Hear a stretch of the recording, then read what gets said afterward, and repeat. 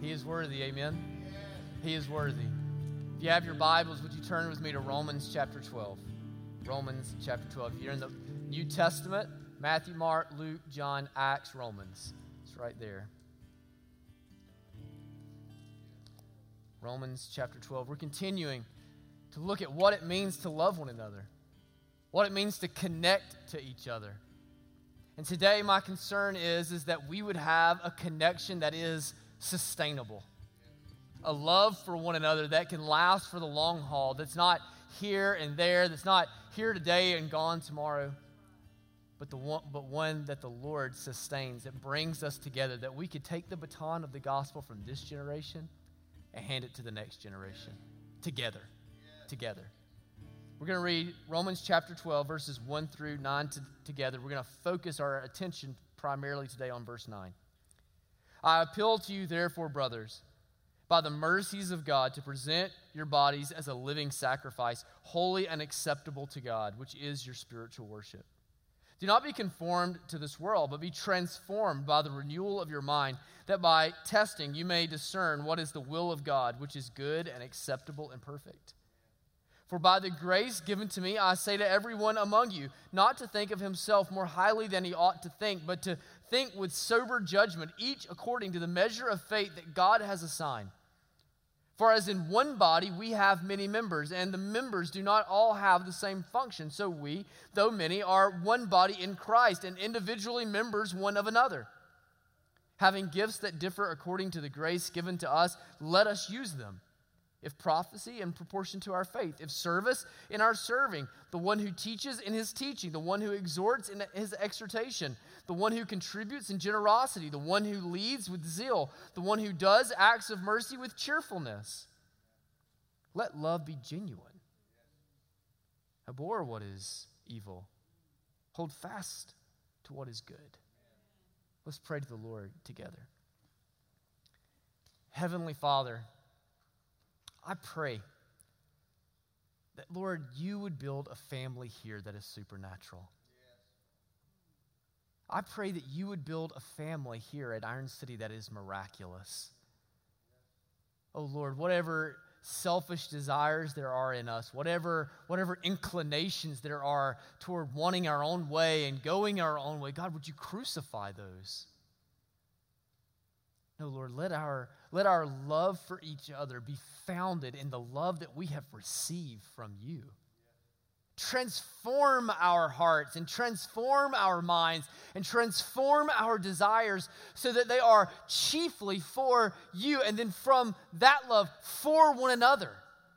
Give us a desire for each other. Give us a passion for each other. Give us a love for each other. Give us a commitment to one another. And Lord, we ask, offering ourselves to you, offering our church to you, offering the future to you, that, Lord, would you sustain us?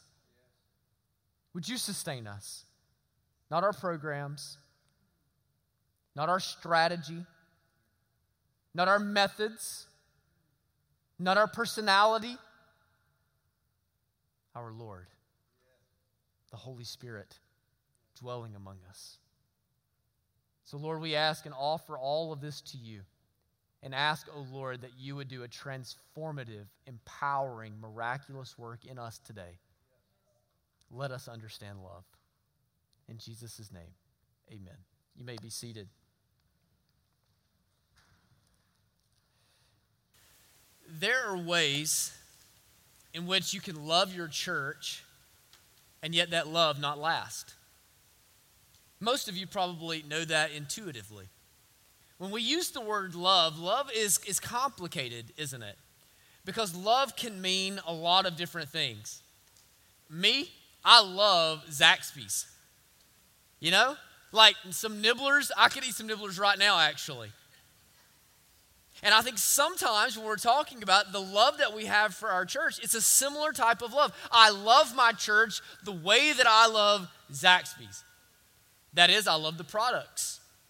I love the experience. I love the service. I love that I get what I want. I love that I'm able to satisfy a craving. I love that I'm able to satisfy an appetite. But that type of love doesn't last, doesn't it? That type of love doesn't last. There was a time in which I loved Taco Bell, but I don't love Taco Bell anymore. Our love for products and our love for experiences and our love to have our cravings satisfied change as often as our cravings do. Change as often as our desires do. When I was a youth pastor, and this is how I knew I had found the end of my youth pastor days. One day, a 14-year-old girl come to me, and she is bawling her eyes out. And I say, "Sweetheart, what is wrong?" And I pull her to the side, and we're talking. She says, "He broke up with me," right? I can't even begin to calculate the number of junior high boys and girls that have told me that they are in love. They have found the person they're going to marry, right? And so I think sometimes one of the ways that we tend to say, "I love my church," is we love our church the same way a junior high girl loves her boyfriend. He makes her feel pretty. He makes her feel good. He makes her feel desired. He makes her feel wanted. And as long as those feelings sustain, she's all in. But then when there is another guy in math class that makes her feel prettier, that makes her feel better, that makes her feel more excited, when the old love begins to fade and cool off and a new love begins to kindle, she'll drop him like a bad habit. And how often when we say we love our church, what comes into our mind is not the people. What comes into our minds is not our risen Lord. What comes into our mind is the feelings that it produces in us, the passions that are raised, the affections, and those things aren't even bad. But it's a love that can't last. It's a love that can't last. It's a love that must be accompanied by something deeper and richer and more potent. Sometimes you hear a man often will say, "I love my job. I love my job." What he means is I love the sense of lifestyle that it affords me. I love the purpose that I find there. I love the importance and the respect that I find there. I love the sense of place that I find there. And I think sometimes we apply that type of love to our church. We think, "Man, I love that I have place. I feel like when I go there, nobody else knows me in the whole world, but there I matter, and there I'm important, and there I find a sense of significance." So long as those ministries that you're passionate about sustain, right? So long as the mission partnership that you're close to continues in partnership with us, right? You see, that can be a fickle love, can it? And there's nothing wrong with it. It's not impure. It's not wrong. Man, I hope you come and feel like you belong here. I hope you come and find a place of importance here. I hope you come and feel like that the world may neglect you, but in here you are lifted up as other people seek to bring honor to your life. But that is a love that can't last. It's fickle. It's fickle. It changes. It ebbs and flows. It's up and down. Now, the type of love that is intended to be in the church is the way that a grandparent loves their grandchild. It's the way that a brother loves a sister. It's the way that a mama and a daddy love their babies. It's the kind of love that isn't based on feeling. It's the kind of bond that transcends a sense of place. It's a kind of bond that finds its root in commitment and resolve and passion and saying, "You're my family no matter what happens." It's the kind of love that brings you together and keeps you together. That it doesn't matter. It doesn't matter what you do. It doesn't matter where you go. You're still my family. It doesn't matter that you blow it. It doesn't matter that it all unravels. It doesn't matter that you make a catastrophic decision. It doesn't matter if you need more than you can give. None of that matters because you're my family and we're in this together. In fact, it doesn't matter how I feel about it. It doesn't matter if I'm having a day in which I like you very much or a day in which I wish you would just go jump off the side of the London Bridge. Because you're my family. Because you're my family. And when we read the New Testament, this is the context in which we are called to connect to one another. This is the context in which we are called to love each other and so demonstrate and display that we are, in fact, the disciples of Christ. So if you're familiar, some of you are probably pretty familiar with the book of Romans, and some of you probably aren't very familiar with the book of Romans, but the book of Romans is probably the most theologically deep and rich text in all of our Bibles. In there, Paul is writing to a church that he's not been able to go and teach to in person, and so he begins to write down all the things that he would like to be in person to teach them, and instead he writes them out, and that providence gives us this theological depth that we're unable to really see with such vastness and clarity anywhere else. And so for the first 11 chapters of the book of Romans, we are talking about the largest, profoundest, deepest, richest, most wonderful of theological truths. He's just loading up, man, and it's gospel, gospel, gospel. It's like, look at it from this side, up there, down here. The gospel is everywhere, and it transforms everything about you from your eternal status to your church family. And so when you get into Romans chapter 12, it's the hinge point of the book of Romans. It's where he goes from these enormous theological realities, these enormous truths in which you were in denial of God and enemies of God, but God has loved you and saved you. God has adopted you into his family. God has elected you and grafted you into the branch of Israel. And now here in Romans chapter 12, he says, so here's what you need to do about it. Here's how you need to act upon these realities. Here's how these things, these enormous truths, transform who you are, and what you do, and how you relate to each other. And my guess is that for those of you who have grown up in the church, you've been around the church a whole lot, you've probably heard Romans chapter 12, verses 1 and 2 a lot. A lot. They're very, very popular. Offer yourself as a living sacrifice. You'll be, this is pleasing worship to the Lord. Do not be focused on the things that are above it. Instead, be focused on not being conformed to the things of this earth, but the renewing of your mind so that you might discern the will of God. Like these things are always brought and presented. And man, they're awesome. That's why, right? Like they're awesome. But I think that for most of us, there is a temptation to hear these ideas about offering ourselves as a living sacrifice, about not being conformed to the world, but through the renewing of our mind, discerning the will of God. I think it's a temptation for us in the society in which we live to interpret that from that, my responsibility is an individual experience. That the offering of my life as a living sacrifice is an individual experience that I have in which I offer myself to the Lord.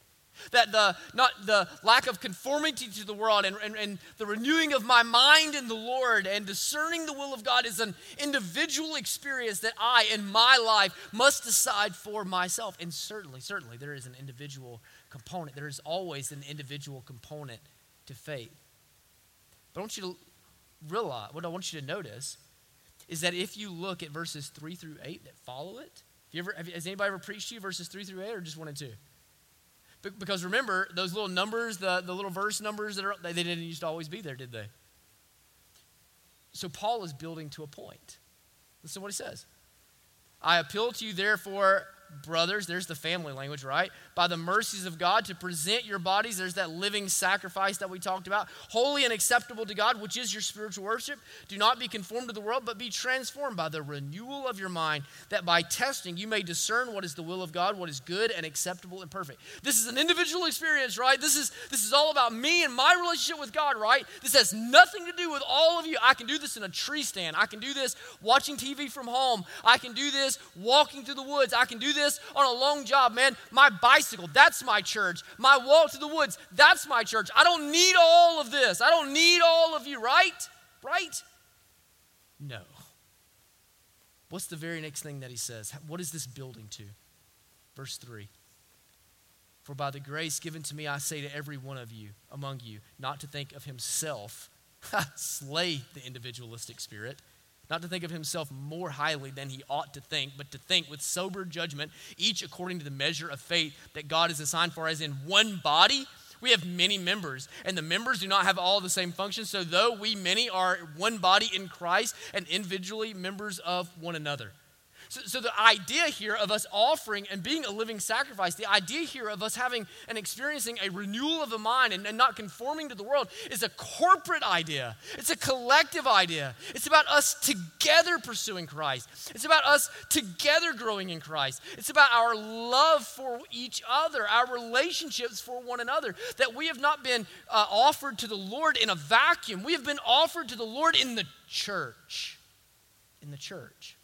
That the idea has always been in Paul's mind that we would come together and that we would have this experience collectively. In fact, that we would come together, as he says right here, as one body with many members, all with different gifts, that we would take our gifts and that we would contribute to the faith of each other. That we would contribute to one another, that our minds might be more conformed to the ways of the Lord and not to the world. That we would contribute to one another, that we might be further renewed in the gospel. That we would contribute to each other, to hold one another accountable and to spur one another on, that we might even more so offer ourselves as living sacrifices.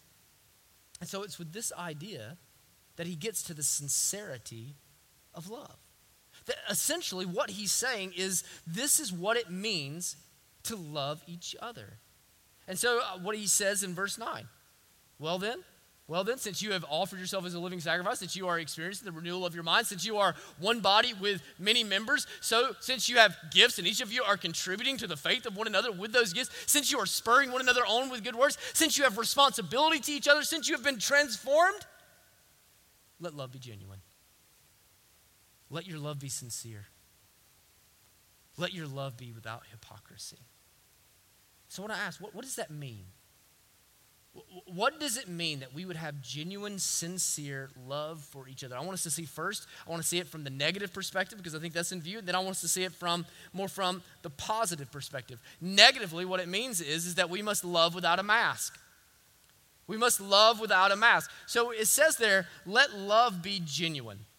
And it's interesting to me that the translators translate this in the positive because in the original Greek, this is actually stated from the negative. In the original language, it's actually let love be without hypocrisy. Now, I don't know how familiar you are with the history of the word hypocrisy, but it actually comes from acting. Okay, so who the hypocrites were those who would wear masks, and they would wear masks to pretend like they were somebody other than who they were. They would wear masks, and they would put on plays, and they would put on dramas, and by wearing those masks, they could essentially become anybody that they wanted to be. They could portray anything that they wanted to portray. They could make you think anything that they wanted you to think. So those masks were a way to manipulate the imagination of the audience so they could suspend disbelief for just a second and bring them into an alternative world, right? And so when he says, let love be without hypocrisy, what he's saying is let love be literally without a mask. Let love not be a masquerade. Let love not be artificial. Let love not be you pretending. Rather, let love be real. In other words, what he's saying is that masked love is selfishness masquerading as concern. That's what masked love is. It's care for another person, or it's care for yourself, pretending to be compassion for another person. Let me explain what this looks like. So, have you ever gone and if you say you haven't, I'm going to call you a liar, okay? Because you have. Have you ever done something really nice for someone, and then you get and you think, I wonder what they think about that. You know, like I wonder if they would accept me. Did you ever have like a group of friends back in school and you would go and you would begin to say nice things to them or do what you thought they wanted to do and kind of align yourself with their ways of thinking, and the whole thrust behind all of it wasn't that you actually liked it. It wasn't that you actually even liked them. It wasn't actually that you believed the things that you were saying. You were saying all of it. You were giving the appearance of love so that you would be accepted by them, right? We do this kind of stuff all the time. That we love, we give the appearance of love when really our goal is not to love the other person. Our goal is for them to love us. Our goal is to be liked. Our goal is to be highly thought of. Our goal is to advance our reputation. This is exactly what Paul is coming after here. Let love be without hypocrisy. Let love be without a mask. Don't masquerade your selfishness as though you actually care for other people. Don't pretend like you have compassion for them when actually what you're concerned with is your own reputation and your own status. We can apply this to religious life too. That sometimes we do what we think we're supposed to do so that God will look down on us and think, wow, what a good dude.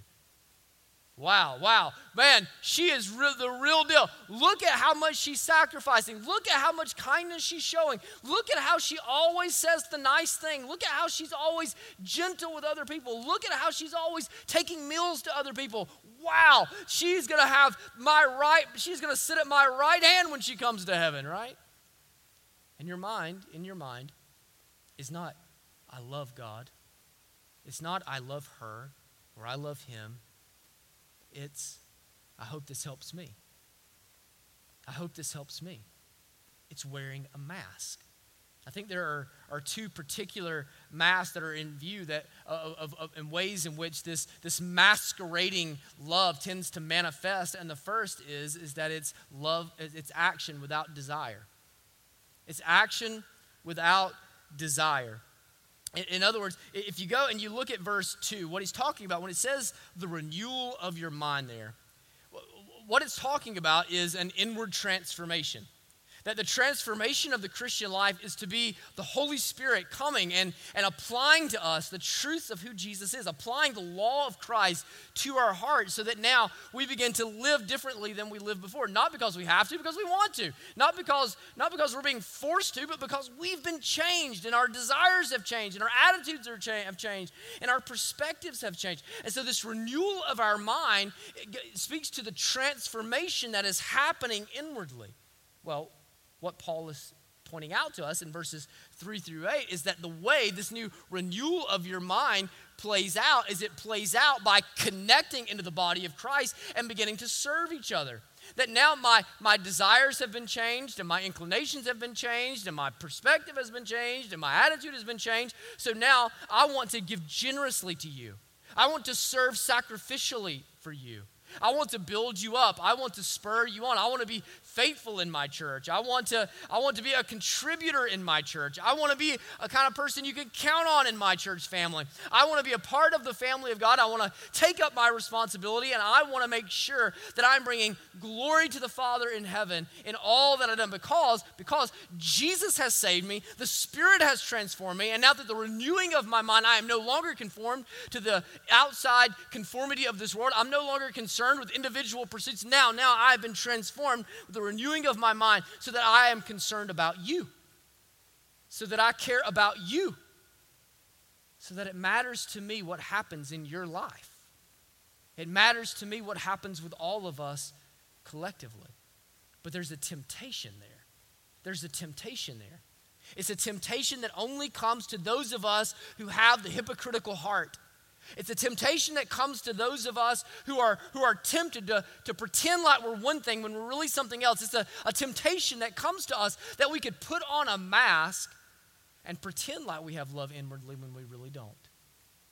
In other words, you might think of yourself as being like an oak tree and going and trying to find apples and glue onto your tree so that you can convince everybody else that you're really an apple tree bearing fruit. That you want to give the appearance that you've been inwardly changed. You want to give the appearance that you've been transformed. You want to give the appearance that your attitudes are different and your perspective is different and that your heart is different and that your desires are different. You want to give that appearance. And so now you go and you try to love each other and you serve in the church and you work in the nursery and you work with teenagers, not because your heart is in it, not because your passions are for it, but because you want people to think they are. Because you want people to think they are. Let me tell you what this looks like in the Deep South here. Some of y'all aren't from the Deep South. I'm fixing to give you insight into the culture. You've come in here, you've been transplanted, and you're still trying to grapple with all that is us, right? You know, we're kind of famous for Sandra, you know what I'm talking about, don't you? You know, we're famous for this Southern hospitality, right? And so I guarantee, this probably got said in here today. I bet you somewhere on our campus, this guy, hey, you guys stop by anytime you want to. But y'all just stop by the house one day. Y'all just stop by the house. Can I just give you Yankees some counsel? Nobody means that. Nobody means that. If you stop by at their house, they're going to get in the flesh real quick. There's going to need to be an altar call because they're going to start saying things they really shouldn't say. They're going to start thinking things about you that they really shouldn't think. What do they mean they just showed up unannounced? They're going to start hiding stuff under their couch and throwing stuff up in their closet. Because when they said, stop by the house anytime, what they meant was, I hope you have a nice day and have a good afternoon, a good life, and don't bother me. Y'all laugh because you know I'm telling you the truth. Because it is the worst day ever. It is the worst day ever. And it's always when the kids are screaming, the house is wrecked, when somebody takes you up on that offer, right? But why is that? Because in the South, we value niceness over sincerity. We value niceness over sincerity. We want people to think that we're hospitable. We want people to think that we're okay with them stopping by. We want people to think that we're that invested in the relationship. We want people to think maybe that our house is always that together and our family is always that steady. But we aren't sincere about it. We don't really mean it. Our niceness is actually a mask. It's hypocrisy, right? Oh, brothers and sisters, how many of our smiles are that way at church? How many of our how are you doing and I'm doing fines are that way at church? In our relationships with each other, how much of them are built on the pretense of niceness rather than sincerity? How much of it is getting through the conversation as fast as I can without seeming like I don't care, but at the same time being able to get out and do what I want to be doing and talking with who I want to be talking to? So this is what he's getting after. It reminds me of what Jesus says to the Pharisees. He calls them hypocrites. Woe to you, scribes and Pharisees, hypocrites. This is the same word right here, the same root word right here. Woe to you, scribes and Pharisees, you hypocrites, you mask wearers, you pretenders, you actors, you people filled with superficial sincerity. For you are like a whitewashed tomb, which outwardly appear beautiful, but within, remember what we're concerned about, the transformation of the mind, but within are full of dead people's bones and all uncleannesses. That in other words, what Jesus says is that when we appear to love, but we don't actually love, when we appear to be nice, but we're not actually sincere, when we appear to be concerned, but really we're concerned with them liking us, when we appear to have compassion, but actually what we're looking for is to be able to move past them and get on the other side of that conversation without having to invest and without being thought to be a jerk, we're like the Pharisees. We're like whitewashed tombs. On the outside, they're sterling. On the outside, they are clean. On the outside, they are pure. On the outside, they are beautiful. On the outside, they cause you to turn their head. But it's fake fruit because inside is a casket filled with dead bones. Are you doing all of the right things for all of the wrong reasons? Are you doing all of the right things for all of the wrong reasons? Can I promise you that you're on a pathway to burnout if that's the case? You're on a pathway to burnout. The conversation about burnout among Christians in the 20th and 21st century has increased exponentially. I don't think Augustine or some of the early church fathers would have even had a category to comprehend it.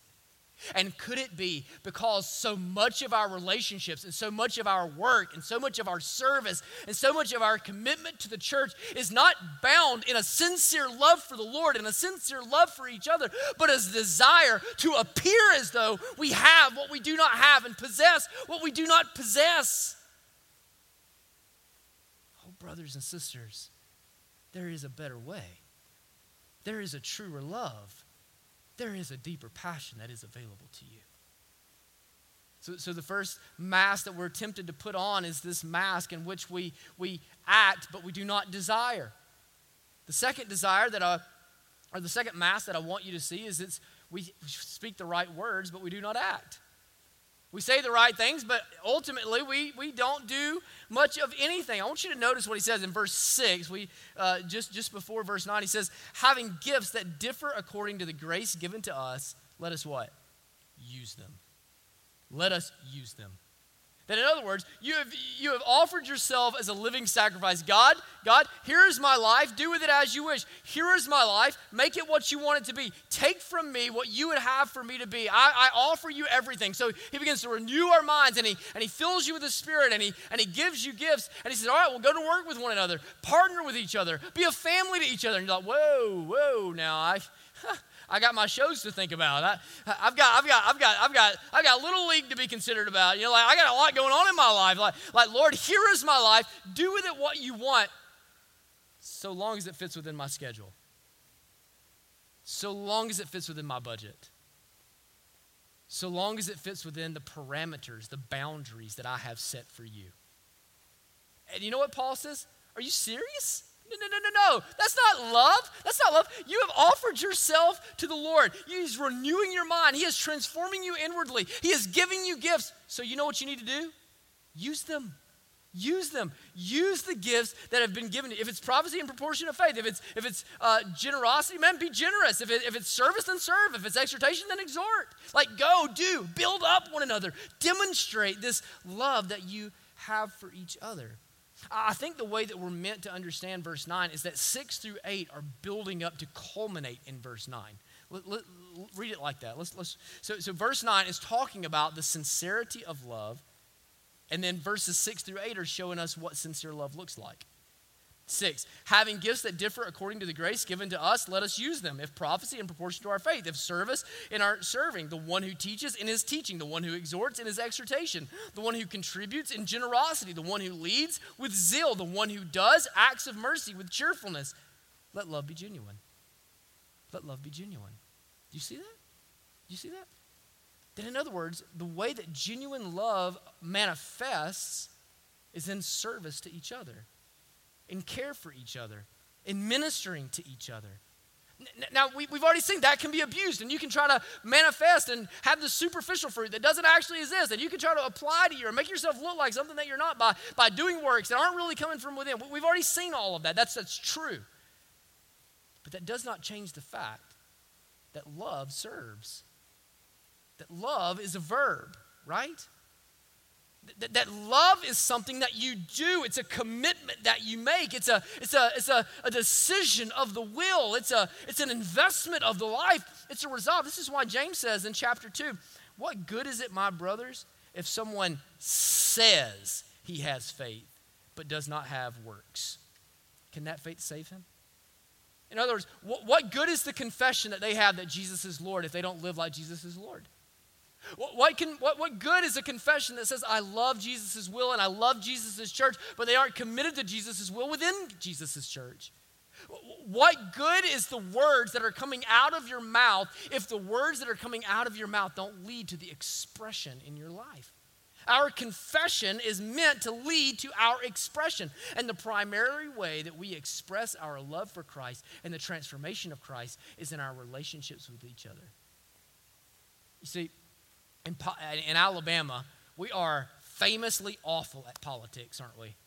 Like even in the last couple of weeks, our Secretary of State it's come out that he's been having an affair. And what is so frustrating about it? What's so frustrating is all of these jokers get up there and act like they have the moral high ground, don't they? And they talk to you and they shake your hand and they have a smile on your face and they tell you that they can make it stop raining, and the whole time they tell you they can make it stop raining, they're selling raincoats and they're out of the trunk of their car. Right? Is they tell you what is right and what is reasonable and what is good, and they like to give the appearance that they are upstanding, narrow way walking followers of Jesus, especially here in the Deep South.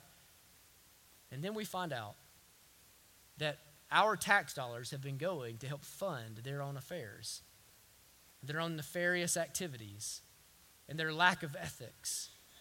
And what's the word that we use? You hypocrite. You hypocrite.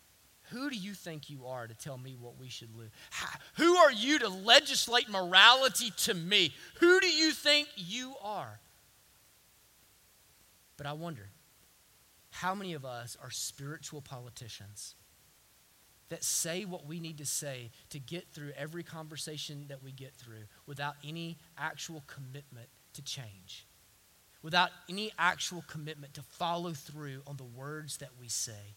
How many of us can say all the right things and show all the right smiles and shake all the right hands and then go home to our houses, be completely unmoved by the heartbreak that we've encountered and by the challenges that we've been issued and the conviction that has come? We go home having made everybody feel good and made everybody think that we're good, and yet we go home committed, knowing that we aren't going to change anything about our lives, and utterly, we are politicians of the faith.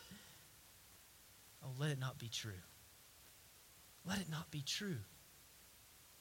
Let the confession of our lips lead to the expression in our lives. Second, now I want you to see it. We've seen it from the negative, that genuine love doesn't wear a mask. The second thing I want you to see is that we must love from desire. I want you to see it from the positive side. All right, so when we're thinking about this idea of a renewed mind, I think the way that we should understand it when we look at verses 3 through 8 is that a renewed mind encompasses two simultaneous realities. A renewed mind encompasses two simultaneous realities. We see the first one here in verse 3, and it's self-forgetfulness. Self-forgetfulness. That when the Spirit has renewed me and changed me, He intends to take my eyes off of me. He intends to take my focus off of me. He tends to take my passion off of me, my zeal off of me. For by the grace given to me, we could even say by the Spirit that has transformed me, I say to everyone among you not to think of himself more highly than he ought, but to think with sober judgment. In other words, to see the world as it really is, each according to the measure of faith that God has assigned. So that's the first reality that is encompassed in this idea of the renewal of the faith. And the second reality that we see is that the Spirit not only causes us to forget ourselves, but He gives us a passion for what is right. A passion for right. Now listen to what He says. Again, I think this is supposed to, my handwriting's not great there, forgive me. I think this is supposed to build into verse 9, particularly verse 8. Look at verse 8 with me. The one who exhorts in his exhortation, the one who contributes how? In generosity. The one who leads how? With zeal. The one who does acts of mercy with cheerfulness. What are these? These are all not so much the descriptions of what you're supposed to do. They're descriptions of how you're supposed to do it. They're attitudes of the heart. They're position. How do you give? Well, I give not because I'm compelled to. I give because I'm generous. Because God has given me a spirit of generosity. I go and I lead and I lead and I work hard and I give it everything that I've got, not because I'm accountable to everybody else, not because I want to look good in everybody else's eyes, but because God has given me passion for it. He has filled me with zeal for the leadership of His church. The one who does acts of mercy. Not because I have to, not because I'm going to feel bad if I don't, not because I'm filled with guilt, not because I want to portray that I have concern for the hurting or the poor or the broken-spirited when I really don't, but why? With cheerfulness. Because it's the joy of my soul to do it. That in other words, what the Spirit does through the renewing of our minds is it changes the aim of our life. No longer is your passion for your own agenda. No longer is your passion for what you want to do and where you want to go and what you want to accomplish. No, now your passion is not for His agenda. He has changed your aim so that now your passion is for God's agenda, for Christ's, for His church, for His people. Is that not the agenda? If we could summarize the whole Bible this way, that God's agenda is to make His glory known by the blessing of His people. By the blessing of His people. And so as God begins to take your eyes off of yourself and lessen your passion for yourself, what He's seeking to do is to increase your passion for one another. You see, in other words, He's changing what you want. He's changing your desire. And that's what genuine love is. That's what sincere love is. Genuine love is ministering to each other because we want to. Not because we have to, because we want to. That's freedom. It's serving in the nursery. Can you imagine? It's serving in the nursery because you want to. It's staying up and opening up your house to D-Now for a bunch of teenagers that are going to make a mess and keep because you want to. It's teaching because you want to. It's taking a meal to a new mother's house or to a grieving widow because you want to. It's having a desire. And y'all, is that not what freedom looks like? I'm not doing this because I feel guilty if I don't. I'm not doing this because somebody's going to think lesser of me if I don't. I'm going to do this because this is my joy. I'm going to do this because I love her. I'm going to do this because it's not about me, and it's not about my schedule, and it's not about my convenience, and it's not about my comfort. No, God has changed my heart so that now it's about Him. It's about His church. It's about His glory. It's about His people, and so I'm going to do it because I love Him. Genuine love is always the result of want to. See, a connection that's sustainable in the life of our church, a connection that is sustainable in the life of our church is a connection that is built on want to. A connection that is sustainable, if we want to put this in a more theological way, connection that is sustainable in the life of our church, connection that will keep you here for the long haul is never for love, it's from love. It's never for love. I'm not doing it so God will approve of me. I'm not doing it so you will approve of me. I'm doing it because God does love me. I'm doing it because God has accepted me. I'm doing it because God has changed me. God has given me the kingdom. Look at how this fleshes out.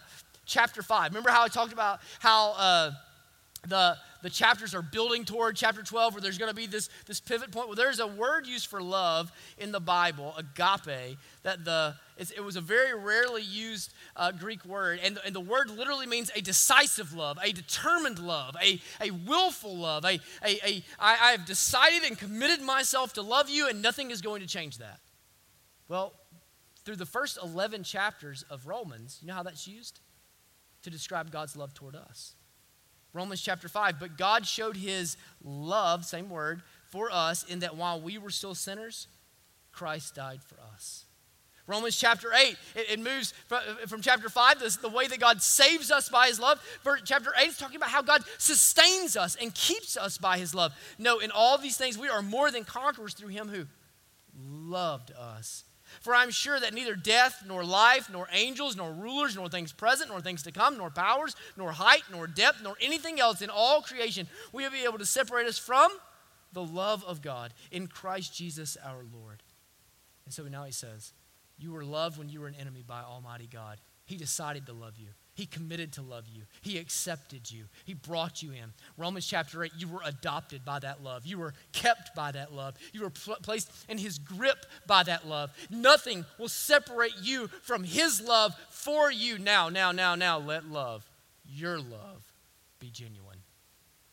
Let your love look like that because that's been your experience. See, there is a way to love that is exhausting. And there is a way to love that is energizing. There is a way to love that is exhausting and a way to love that is energizing. Some of you grew up with a dad that you couldn't make happy. Everything that you did, he wanted something better from you. Everything that you did, it never measured up and it was never good enough. And you would play football on Friday night and you would think, man, Dad, I just want you to tell me that you're proud of me. And you'd go and he'd tell you about every tackle that you missed, every blot that you choked on, every ball that you dropped. You would work in school and you would come home and you think, Dad, I just want you to tell me that you love me. Tell me that you're proud of me, that I did a good job. And you'd bring your report card home and he would say, is this the best that you got? I see how much you're slacking off.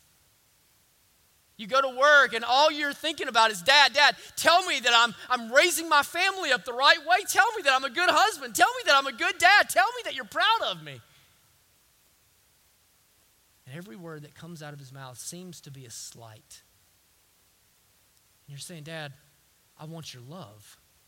I want you to care for me and to draw near to me and to express that to me. Some of you have been in marriages like this. And eventually you get to a place where you're so worn down and you're so exhausted. Maybe it happened in junior high, maybe it happened in high school, maybe it happened in adulthood, but you just throw up your hands and you think, I'm out. I'm out. No matter what I do, he's never going to love me. No matter what I do, it's never going to be enough. It's exhausting. I can't keep up. I can't keep going at this pace. I can't live for his acceptance that way. Oh, brothers and sisters, how many of us have viewed our relationships with God that very same way? How many of us have viewed our relationships with God that very same way? Like he is the grumpy dad up in the bleachers, nodding in disapproval when you blow it. No, that's not the picture. That's not the picture. See, some of y'all had a different kind of dad. You had a dad that when things didn't go your way and you broke and you blew it big time, he let you know that you blow it and he taught you how to do it next time, but then when it was over, what did he do? He pulled you close and he said, you're my son and nothing's going to change that.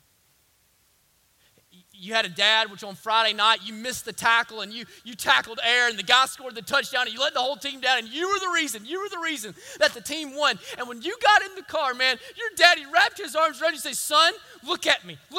I'm proud of you. You're my boy.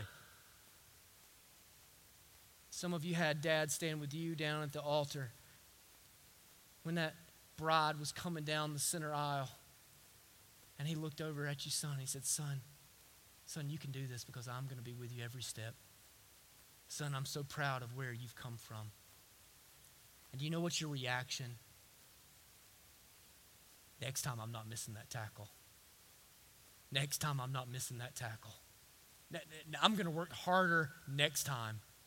I'm gonna be the kind of husband and dad and father that honors my dad because my dad loves me. My dad loves me. He cares about me. You see, you're doing the same task. You're called to the same standards.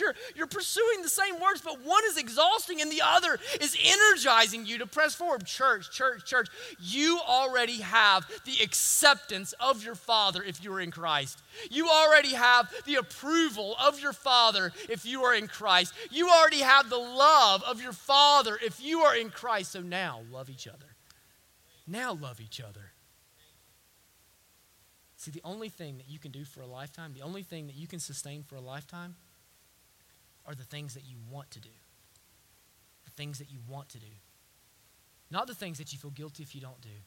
Not the things that you're trying to do to build up your own good feelings and your own good vibes or whatever other nonsense they're talking about these days. No, it's doing what you love, for whom you love, with all of your heart, with a self-forgetting passion. Oh, church, that's the love I want us to have for each other. That's the service I want to see. That's why I want you to serve in the nursery. That's why I want you to work with the kids. That's why I want us to go and take meals and show up at funerals and visit hospitals and call and check on the widows. That's why I want us to do it, not because it's easy, not because there are no hard days, not because there are no days in which you want to lay down, but because we have been loved by Almighty God, transformed by Almighty God, and now we desire to bring glory to Almighty God. Let's pray to the Lord together. Thank you for watching or listening to one of our sermons. We would love to have the opportunity to connect with you one-on-one. We are not a perfect church, but we are a joyful church, and we want to help you increase your joy in Christ. We would love for you to come and worship with us one day soon. You'll be able to find information about our worship services, about who we are, what we believe, what we do, and what we're hoping to accomplish on our website at ironcity.org. And we would invite you to go and to check out all the information there. We look forward to seeing you soon.